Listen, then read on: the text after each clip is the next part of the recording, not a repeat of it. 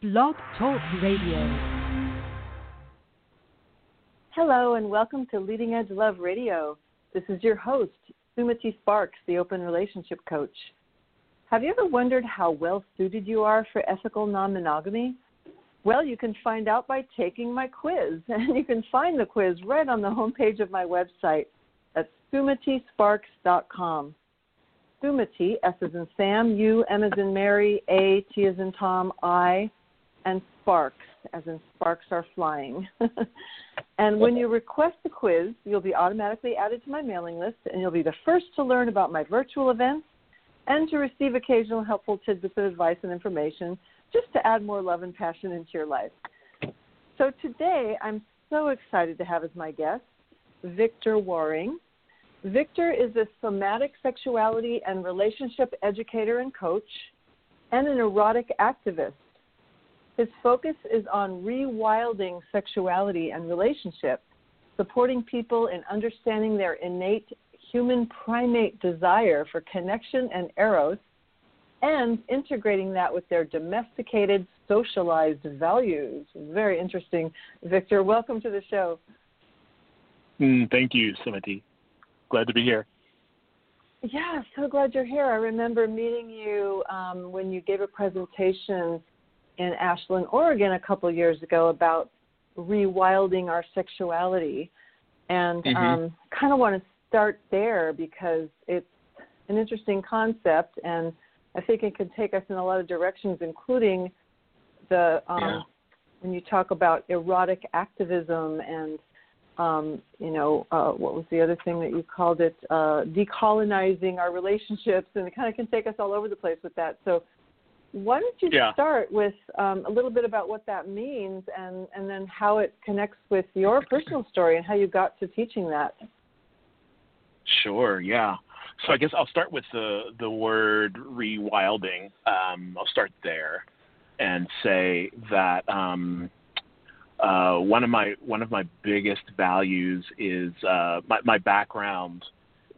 Part of it is in human cultural anthropology, and so rewilding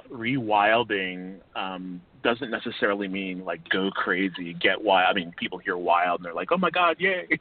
So rewilding, Girls Gone Wild, to me, right? Yeah, no, not that.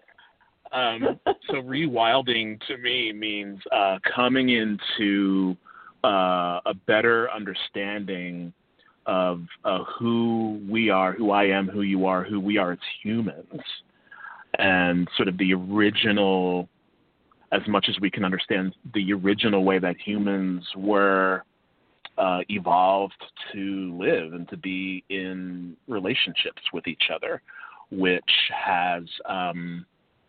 is radically different than how we're living right now. And those changes, or our more original way of living, had a lot to do with not necessarily non-monogamy, although that was there, but definitely a wider web of connections and more tolerance for a wider web of intimacy than we are used to today. Right. And how did you get into teaching a subject like this and being a somatic sexuality educator? So yeah, I started down my somatic path, doing my master's work in somatic psychotherapy. I don't know if you know of Naropa University, but I got my master's in somatic psychotherapy there. And so the body has always been hugely important to me, both in movement and creativity and in body work, and just understanding that, and especially when it comes to talking about non-monogamy, we can understand things at a cognitive, mental level and, get it, but to really grasp, to really grok what we're doing in our relationships and like the way our boundaries feel and how we're going to interact with each other. It's really a body level thing. And so that was my way into the somatic piece. And then as far as as far as sexuality and relationships goes, I have, people talk about like what you came into the world with. I think I just came into the world with this love and this passion for sexuality and for humans and how we do it, and also just how we do it in general. Right. Yeah, it's always been a fascinating and moving part of my curiosity, my inquiry. Cool. So when you talk about rewilding our sexuality and our erotic nature, you mentioned that there's ways that we're living now that are different than maybe what's in our DNA and how we evolved as humans. What are some examples of that were ways that we're not living our wild, authentic primate nature? Great. So I wanna preface this by saying a lot of what I'm saying is conjecture, because we actually don't know exactly how humans lived before we became domesticated and before we became agrarian. We know a lot of things, but we don't know exactly, and we don't. So I just want to say that. But if you look at how people who are not industrialized, who identify as indigenous or gatherer hunters or people that live in that type of society, they tend to be more egalitarian. They tend to live in very intimate communities of smallish numbers of people, so 20, 25, 50, rarely more than 100. So they know each other very, very well. Oftentimes, parenting is shared. So there's, I've heard of some people. One of my former teachers, Sobonfu Somé, said that when she grew up in village in Burkina Faso, she didn't know who her actual mother was until she was 13 years old. Everyone in the village was mother or father, and everything is shared.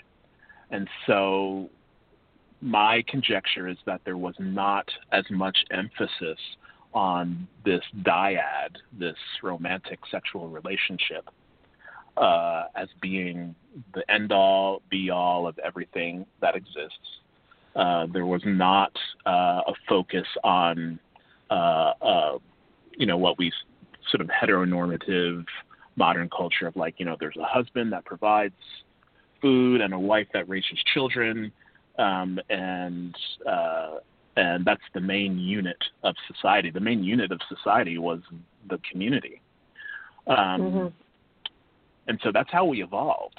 We evolved to be really tolerant of and really to normalize a web of complex, intimate connections. When I say intimate, I don't necessarily mean sexual, but we knew each other.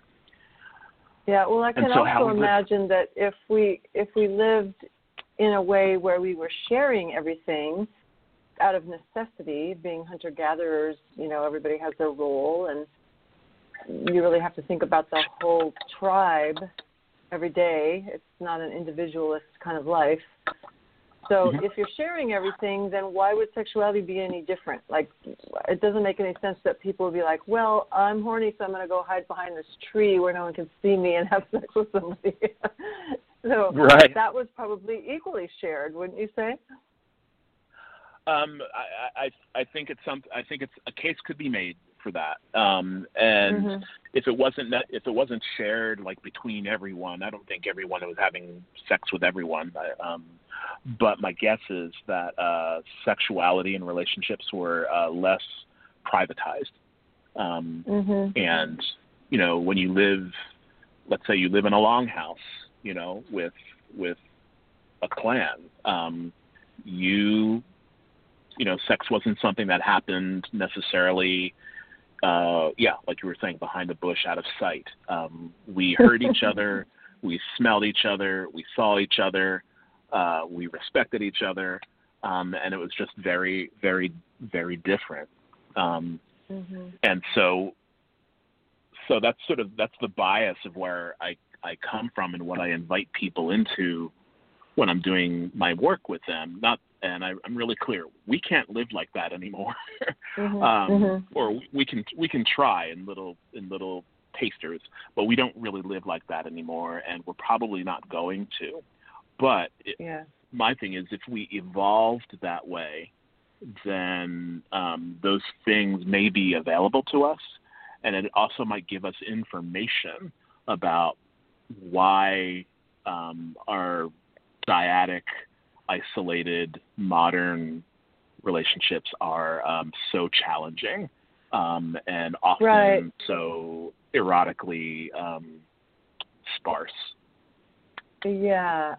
And, we've gone the other direction where we value individuality so much that we've lost that sense of community and belonging. So there might be somewhere in the middle that we can find. We don't want to lose our individuality entirely, but we don't want to completely live there 100% either, because we long for the feeling of belonging to something. Right. And here's the irony, Sumati, that I love, and that is, again, broad brushstroke, but when we talk about pre-industrial people, they often are very sovereign. There's often a pretty strong ethic of you don't really tell other people what to do.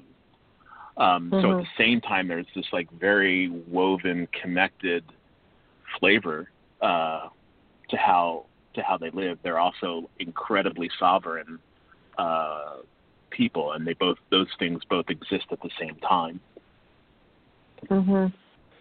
And so how would you say non-monogamy is connected with living more in community? So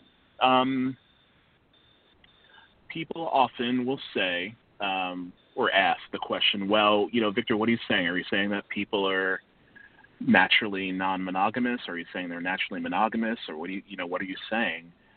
And I say that I think humans are naturally everywhere along the spectrum.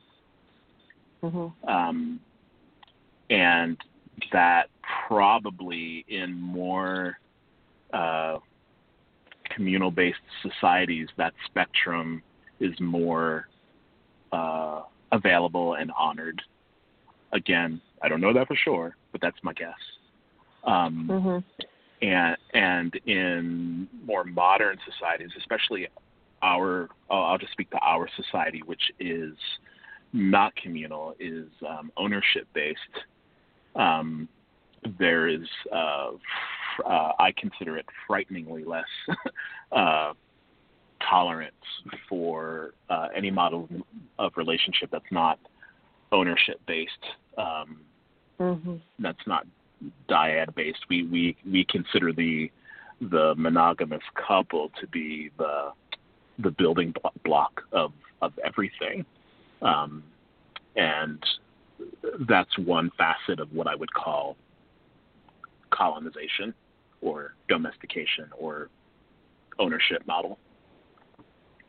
Wow, there's so much to unpack here. I want to go back to when you said there's a spectrum of, monogamy versus, full-on polyamory or swinging. There's all different levels of relationship models.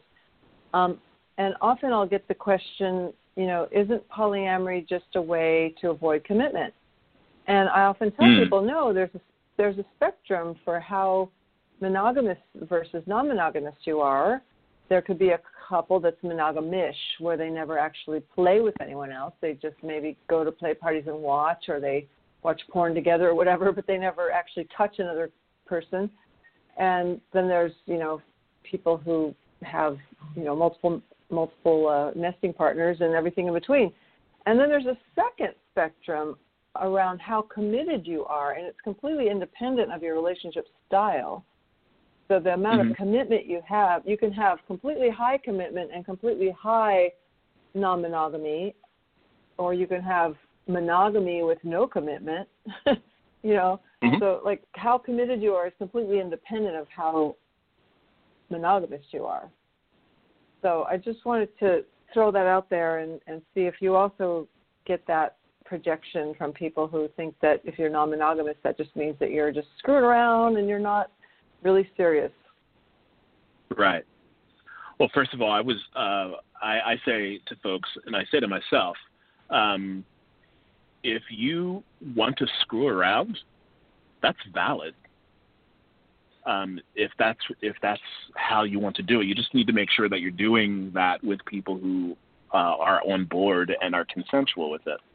Exactly. However,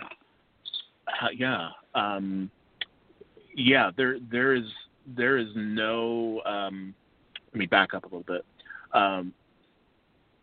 Culturally speaking, our culture tends to pathologize anything that is not based in monogamy. And so the first thing that people will say, is if you're not doing monogamy, or if that's not where you're headed, then there's something wrong. And that something wrong is usually either moral, or it's pathology. So we say people are not, they've got attachment issues, they're not committed. And the truth is that there's commitment, there's attachment in any or not as possibles in any kind of relationship, whether it's monogamous or non-monogamous. I definitely know lots of monogamous people who are not committed or who avoid intimacy within their monogamous relationships. Exactly, and I found that like a kitchen table polyamory kind of relationship model where all parties involved know each other and want to be connected can actually challenge your degree of commitment more than a monogamous relationship, because you've got multiple people that are all counting on each other to stay connected. So it's like you're amplifying your commitment there. Yeah, and sometimes people don't really. Oh, go ahead. Oh yeah, I was gonna go on to another topic. So just something else you wanted to add to that? No. Okay. I'm All curious. right. What's next? Okay. Cool. Yeah. So then you also brought up the term decolonizing the relationship. So I know what it means, but a lot of our white audience might not be familiar with what that means and what it means to decolonize your relationship. So if you wouldn't mind doing a little education for us there, I really appreciate that. Sure. Yeah. And people ask me this all the time. What do you mean? What do you mean by decolonizing? So sometimes I use the word decolonization and sovereign and rewilding sometimes interchangeably. But so decolonization means, or it refers to the fact that the land that we're living on right now, the way that we live, comes from a tradition of ownership, of taking, of power over, of patriarchy, and so we are living that. The people of European ancestry, that's the main thrust of the tone that's in this land. And so, people that are of European ancestry, they're carrying that. People of African ancestry or indigenous ancestry, those things were acted upon us. And so the way that shows up, and in particular in non-European people, and I don't want to go too far into this because I am not indigenous American, so there's a wide swath of deep understanding of what this means that I am not privy to. But it means that ways of living were thrust upon our bodies and our relationships that don't match how our intentions were for living. And so things like enforced monogamy, sort of this assumption, not even more than assumption, this demand that that we live in dyads or small families, and that those were controlled by the state. Marriages are generally controlled by the state and the church. Those things have left a mark on us. And so when people I work with, when they decide to open up, or if they're in a relationship, they decide to open up a relationship, or if they're solo and they're like, I want to explore non-monogamy, I often will say to them, great, so it is possible for you to explore non-monogamy and still act in very colonized ways that are hard on relationships. So if you are interested, we can do an inquiry on how to here's where it comes up, decolonize that. And it's a pretty big, deep dive. Not everyone is interested in taking that. But it's a place where I like to invite people to go. So I hope that said something. Yeah, it's a very broad overview. I can hear that it's a bigger topic. But does it ultimately lead? So this is a dumb question, but I'm going to start here and then I'll explain what I mean. So in a way, it sounds like decolonizing your relationship ultimately leads to like relationship anarchy of some kind, or like solo polyamory. So, but we all are very programmed by monogamy, mononormative kind of thinking. And so how do we live in the real world where we function better in this screwed up society with a partner because there's certain privileges of that, and we're programmed that way, and our family wants us to do that and so forth. So how do we dance within the culture we're living in that kind of says like, oh, you can maybe be non-monogamous as long as you have a primary partner, There might be a little more room for that than somebody who wants to be like solo poly. So how does that all fit together? Yeah, so I want to clarify something. I think while decolonization might lead someone to, lean towards relationship anarchy or solo polyamory, to me, the key thing here is about ownership. Decolonizing has to do, in my body, and our bodies, about learning that we do not own other people. I do not own your sexuality. I do not own your eroticism. I do not own your body. And we choose to share these things with each other in whatever way we are going to. Now, those are really easy words to say, but the psychology behind it is deep and damaging. And so to really learn about decolonization and not owning other people, especially your intimate partners, I think it's a lifelong learning, because the programming is so deep. And it doesn't mean that you don't have any say. It doesn't mean that you don't have any feelings about what your partner may or may not do. But it means that it's like if we're in a relationship with each other, your sexuality and your eroticism, they were yours long before I ever met you. And they're going to be yours long after we're together. They're yours, and we get to figure out how we're going to come together and share that with each other, and hopefully do it in a way that's not by default. That's going to be more intentional and more spoken. Yeah. So some people might say, well, it's just natural to be like, oh, this is my partner and, my guy, my girl. there's a language around ownership there, and there's a way that it kind of feels good. Even somebody who, like me, who's been non-monogamous for 23 years now, there's still a good feeling when somebody kind of claims me. So, so how does that fit in with that? To feel like you belong to somebody and they've kind of claimed you. How does that fit into that programming? Yeah, I don't feel really very interested in modifying people's language. If I'm in a relationship with someone, I might say, oh, this is my partner, or play little ownership games with them. Hey, come here, you're mine. I don't want to play. Right. I don't want to deny the pleasure that people get from those things, but also to know at a core level, that person is not yours.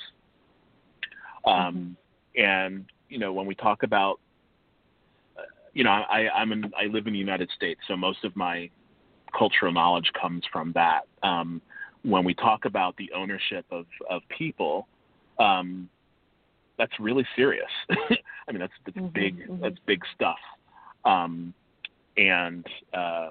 I don't want to dismiss how important it is to begin to understand, hey, you actually can have more freedom and more connection and more playfulness and more possibilities when we release that ownership of other people, and we can feel lighter ourselves. Right. Excellent. Hey, if you're just joining us, you're listening to Leading Edge Love Radio, and this is your host, Sumati Sparks, the Open Relationship Coach at sumatisparks.com. And if you want to ask Victor a question, this would be a good time for you to call in. The call-in number is area code 657-383-1132, 657-383-1132. And don't worry, you won't interrupt us. You'll get put on hold, and we'll answer the call when the time is right. So feel free to call in. And we did actually get an anonymous question from somebody who didn't want their name out there, but they wrote ahead of time with a question. So is it okay if I ask you that question now, Victor? Absolutely. Hope I've got something okay, great. to say. So I'll just call this person Maria for now. Maria says that she's monogamous, but recently her male partner discovered he is not. And his discovery came at a time when they were mending their romantic relationship. They still continued to co-parent together, but there was a period of time where they weren't romantically involved. The husband also discovered he was bisexual, but that was sort of a different discovery than him being polyamorous. So basically, Maria wants to know, how do you have a relationship with somebody who's bisexual and polyamorous when she herself feels like she's monogamous? And she wants to make it work because she wants him to be happy, but she doesn't even know where to start. Okay. So one thing that jumped out at me as you were saying the last phrase you just said, she wants to make him happy. Yeah. So I will start there. And I'm curious to hear, Sumati, you too, because we both talk to people about things like this. But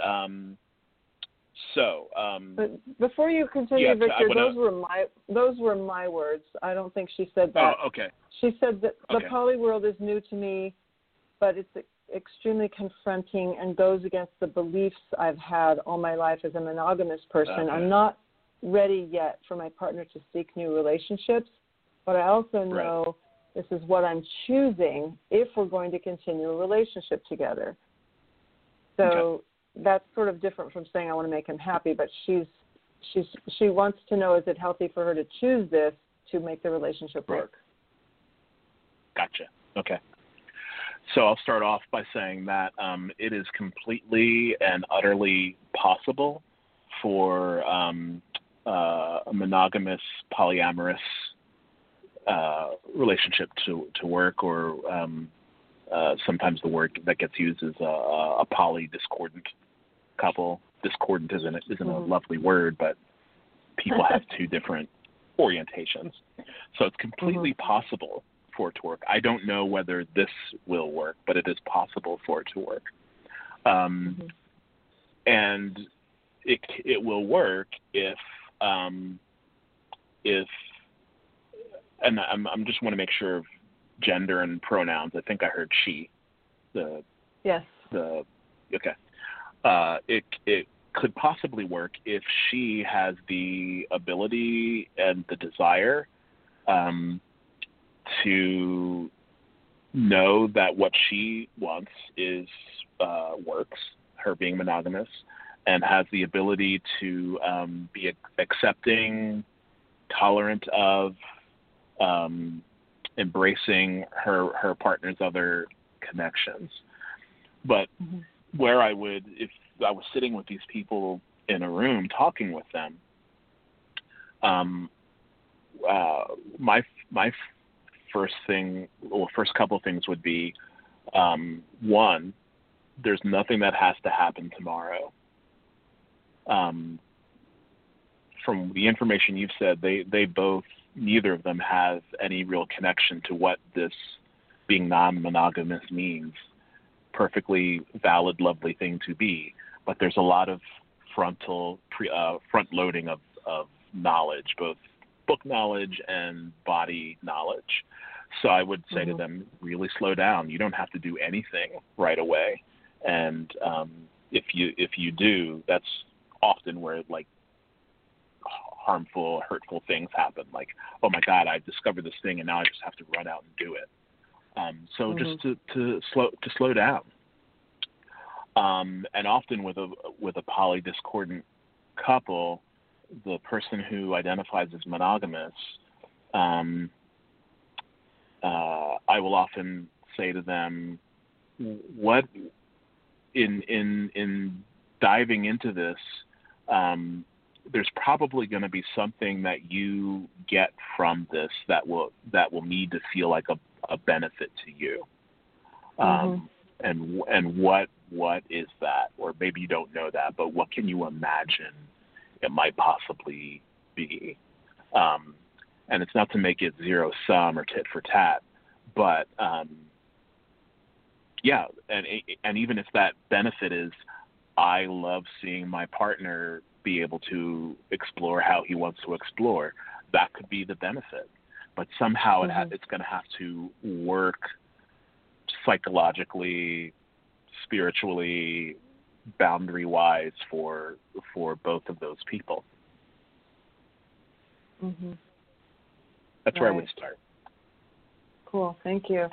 And the woman who wrote in wanted to just bring up the fact that she and her husband are Black, and I didn't know if there was any cultural thing that I'm missing as a white woman that they might need to know about as far as like the acceptance in their community and stuff like that, because I think they're a little afraid. They're certainly not ready to be out about it. And so how do they manage the culture they're living in and what people think of them and all that kind of stuff? Yeah, I don't know the culture they're living in. I know that they're both Black, from what you're saying. But, you know, if I were to make broad statements, oftentimes people of African descent, you know, are coming from conservative religious backgrounds. That's often there. You know, that might be part of the structure of what she was saying. You know, this goes against everything that I've learned. So there would be some understanding, deconstruction of that. And again, I was like, these are broad brushstrokes. But oftentimes in African American culture, there's less tolerance, more homophobia. And so his bisexuality, I'd want to explore that with them, with him. You know, how it sounds like this is a fairly recent discovery. How's he working with that? Is he feeling good about it? Is there shame involved in it? You know, what's to what degree, that might be going on. But that's using sort of cultural stereotypes as, based on not sitting with these actual people.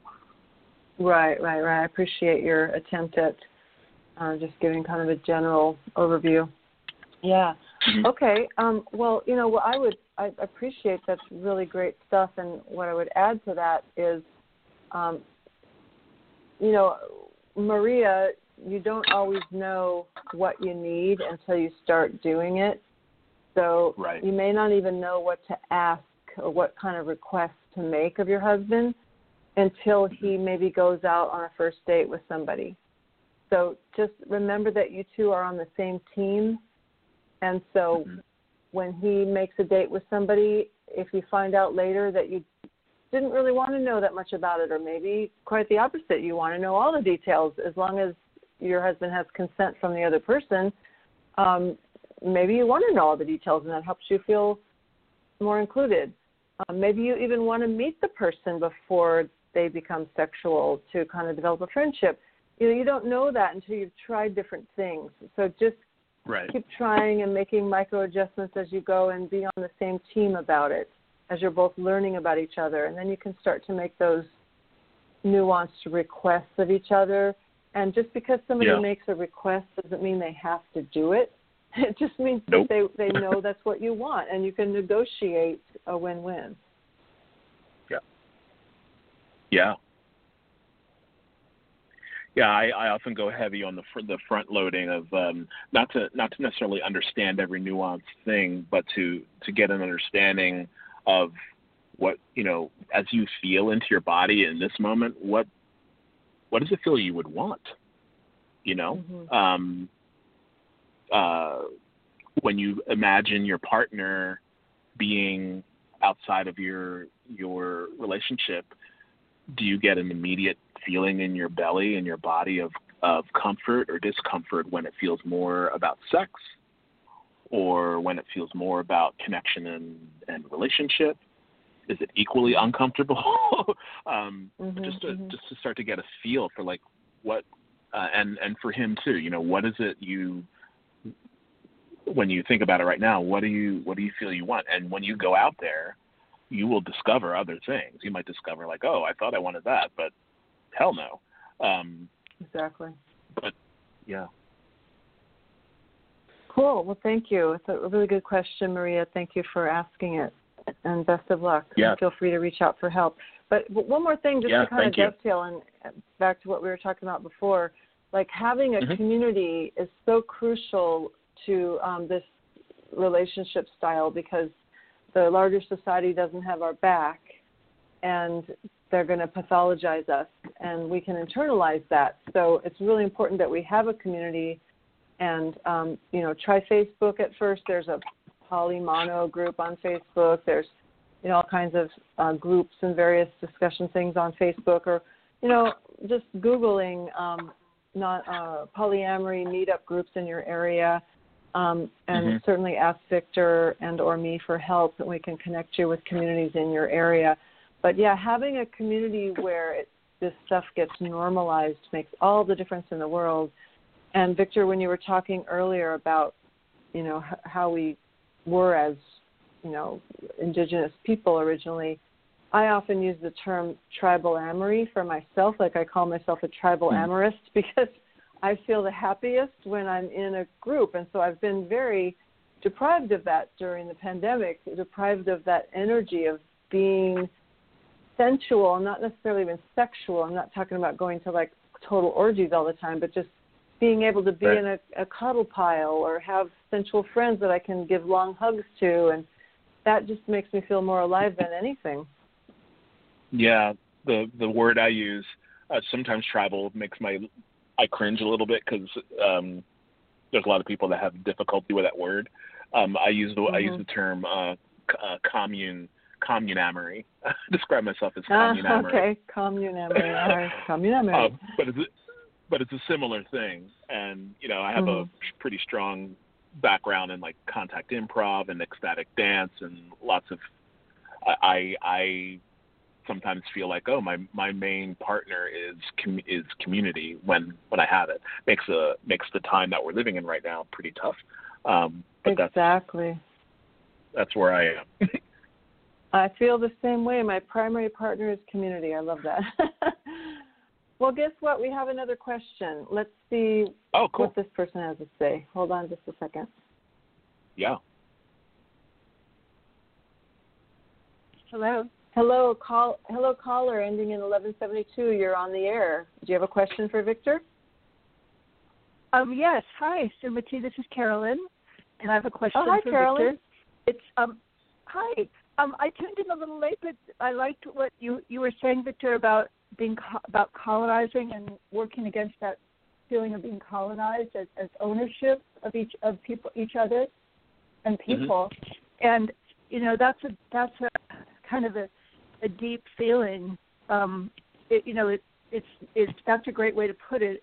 All those feelings that come with trying to control our partners or wishing they would do something else than they're doing. And I just wonder what you believe is the process for unlearning that, the really deep psychological process, the steps people can take to unlearn that feeling, which I know has been ingrained in us so deeply. Mm-hmm.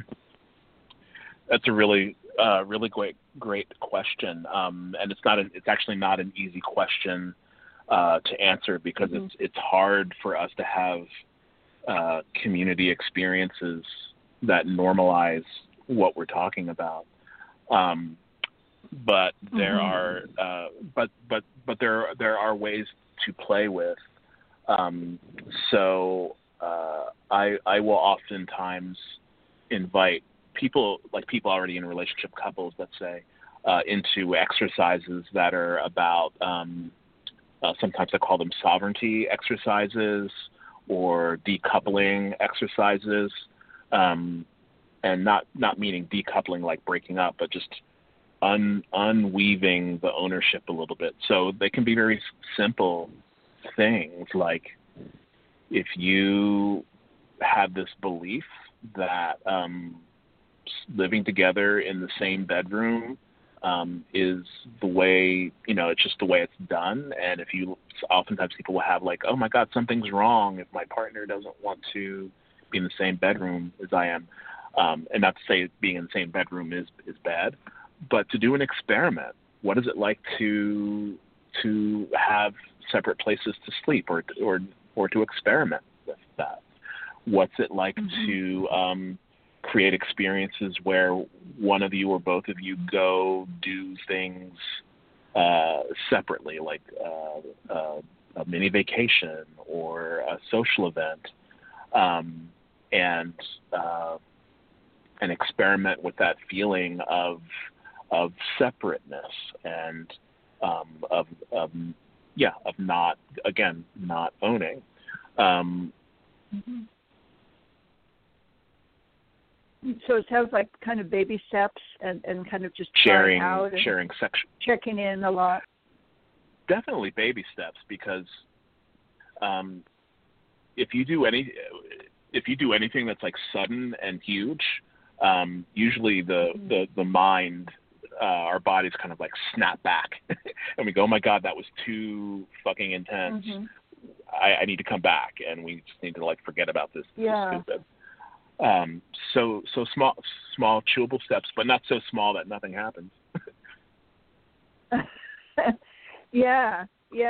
Thank you. I mean, I'm in a non-monogamous relationship, but it's been many years and many years before that of me stretching and getting and opening to that. And so I just wonder how you start someone on that process.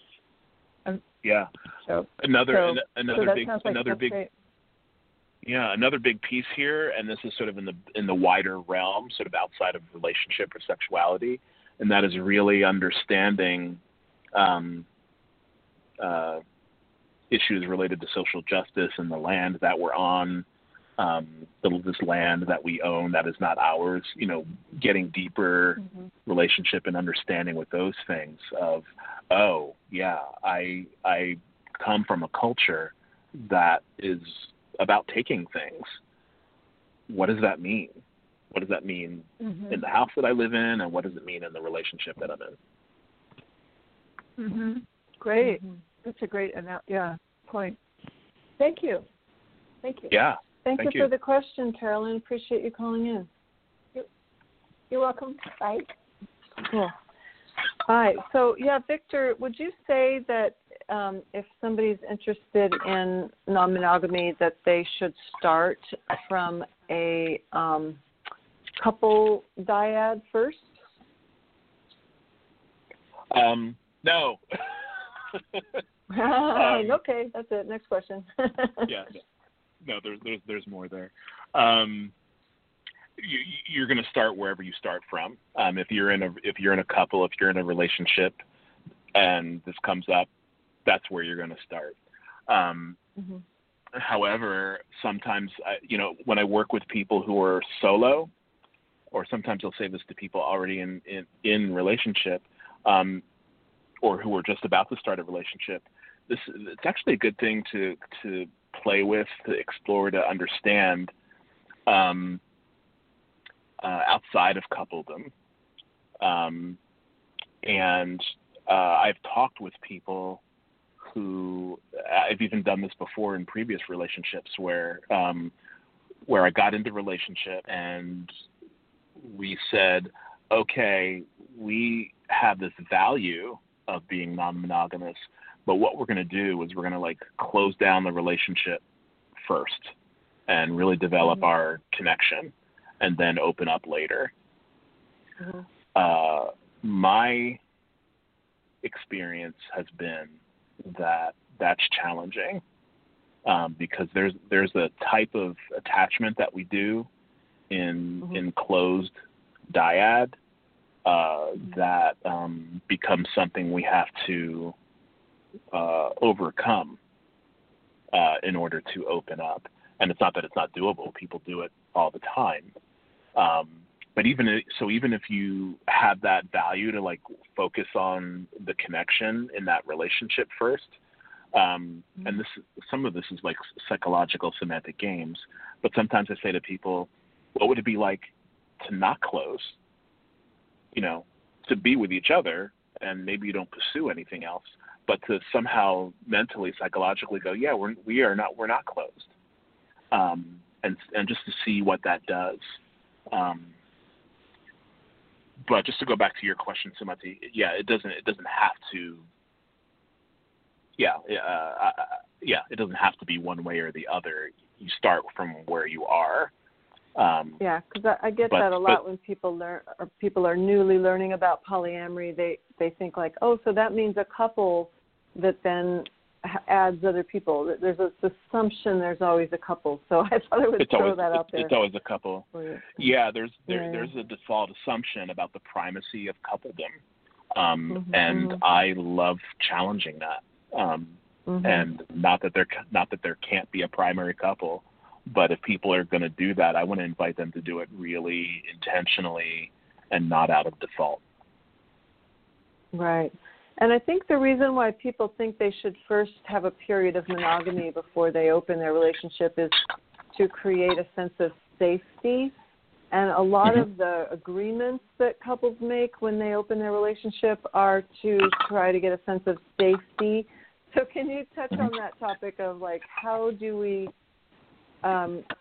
we get that basic universal need of safety without trying to control another person to make it their responsibility for us to feel safe?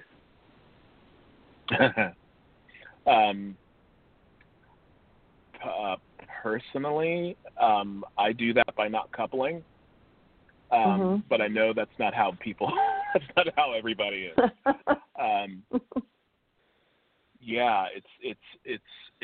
It's tricky. The question you're asking is, how do we, who have been raised in couple-centric culture, who are, socialized to believe that our partners are ours, and to some degree, how do we do that, but also do the other thing?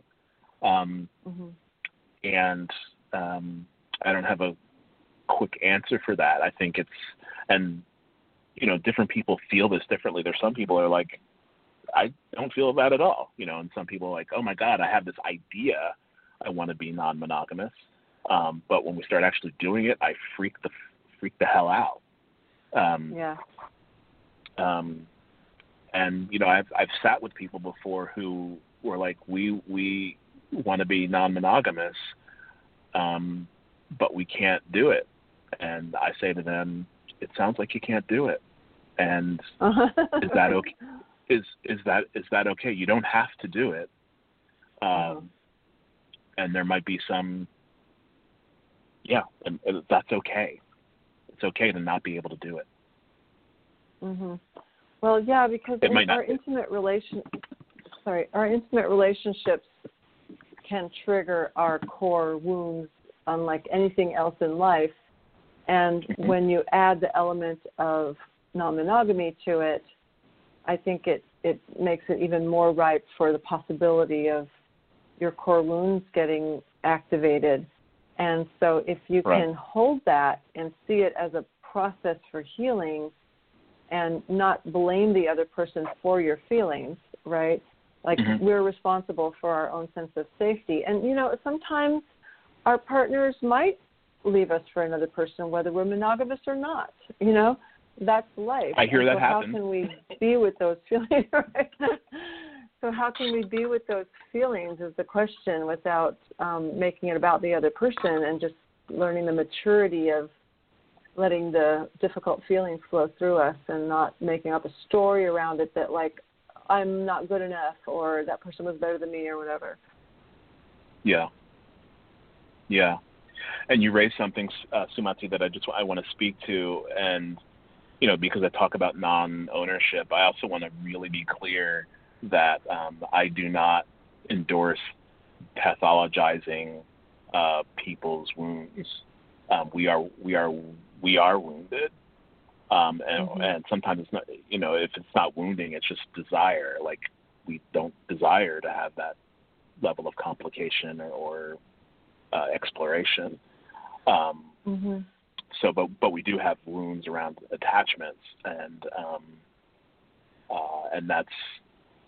I do not pathologize that or say, hey, just learn to not own your partner. I mean, that's ridiculous. So we have to support and address and nurture that and support people through to go. Again, some people's if you have a wound, you have to feel it through it yourself about whether it's a wound that's doable in the context of non-monogamy. You have to feel into that and figure that out. Right. Exactly. Well, Victor, I really appreciate you sharing your wisdom with us today, and there's so much more I'd like to ask about the overlap of non-monogamy and social justice, but I'm afraid we're out of time, so I'd like to give you a few minutes to tell our listeners where they can reach you, if you have anything you want to offer people, or anything else you want to say in the last 4 or 5 minutes.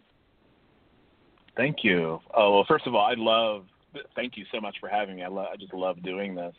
Sometimes I get worried, like there's like this sort of high-minded theoretical part of this, talking about community and human evolution, blah, blah, blah. And then there's like, how do we just like decide where we're going to go to dinner with your partner,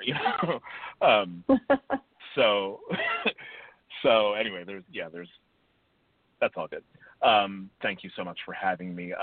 Where I can be found, I am on Facebook. My professional page on Facebook is ABOVO, ABOVO, Somatic, Sexuality, and Relationship Coaching. So you can check things out there. Also, my Victor Waring, I'm on Facebook. You can connect with me there.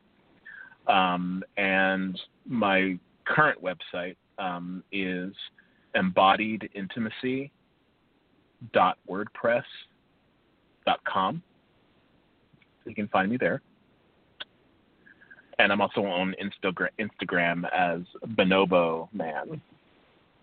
I like the bonobos. And the next thing that I have coming up, I co-lead an erotic grief ritual with a grief ritualist. Her name is Beth Erlander and myself. It's really come up during this time of COVID, where most of us are experiencing grief, and I put it in the realm of erotic grief. Not always about sexuality, but just missing connection, missing the ease of breathing each other's air. Some of it looks like the grief of being with a partner 24/7. Some of it looks like not being able to be with anybody, anyone at all, but it's all grief. And some of it's sexual, not being touched, not having orgasms, feeling your sexuality shut down. So this is a erotic grief ritual. It's not sexual. There's no sexual activity. But that's Saturday, January 30th from 11 to 1 p.m. Pacific.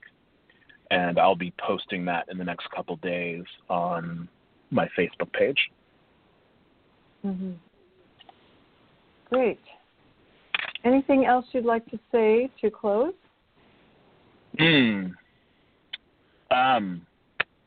I want to say to people who are listening or will listen that whatever you desire, whatever you come to as the truth of what you want in relationship, whether it's polyamory or non-monogamy or swinging or monogamy or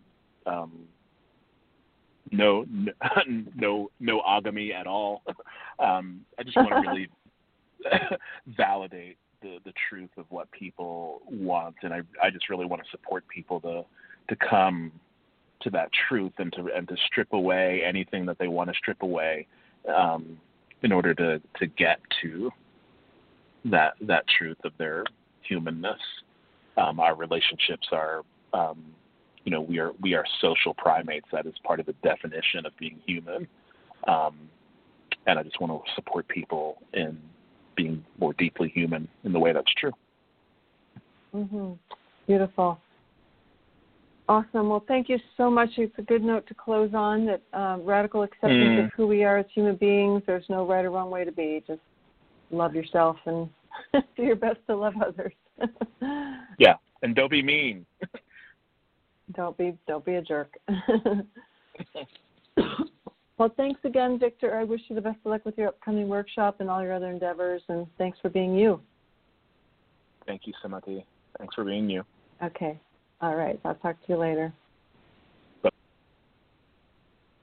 So next week on Leading Edge Love Radio, we will be speaking with, if I can pronounce this name, Dr.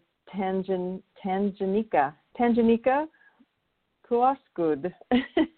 I haven't heard her say her own name yet, so apologies if I'm butchering that.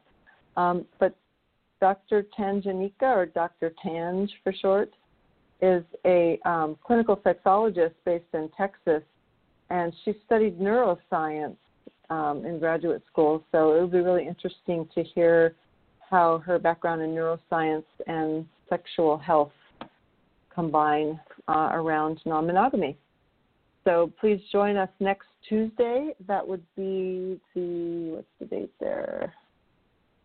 The 26th of January for our next interview at 6 p.m. Pacific time. Thanks, everybody, for coming. Have a lovely evening.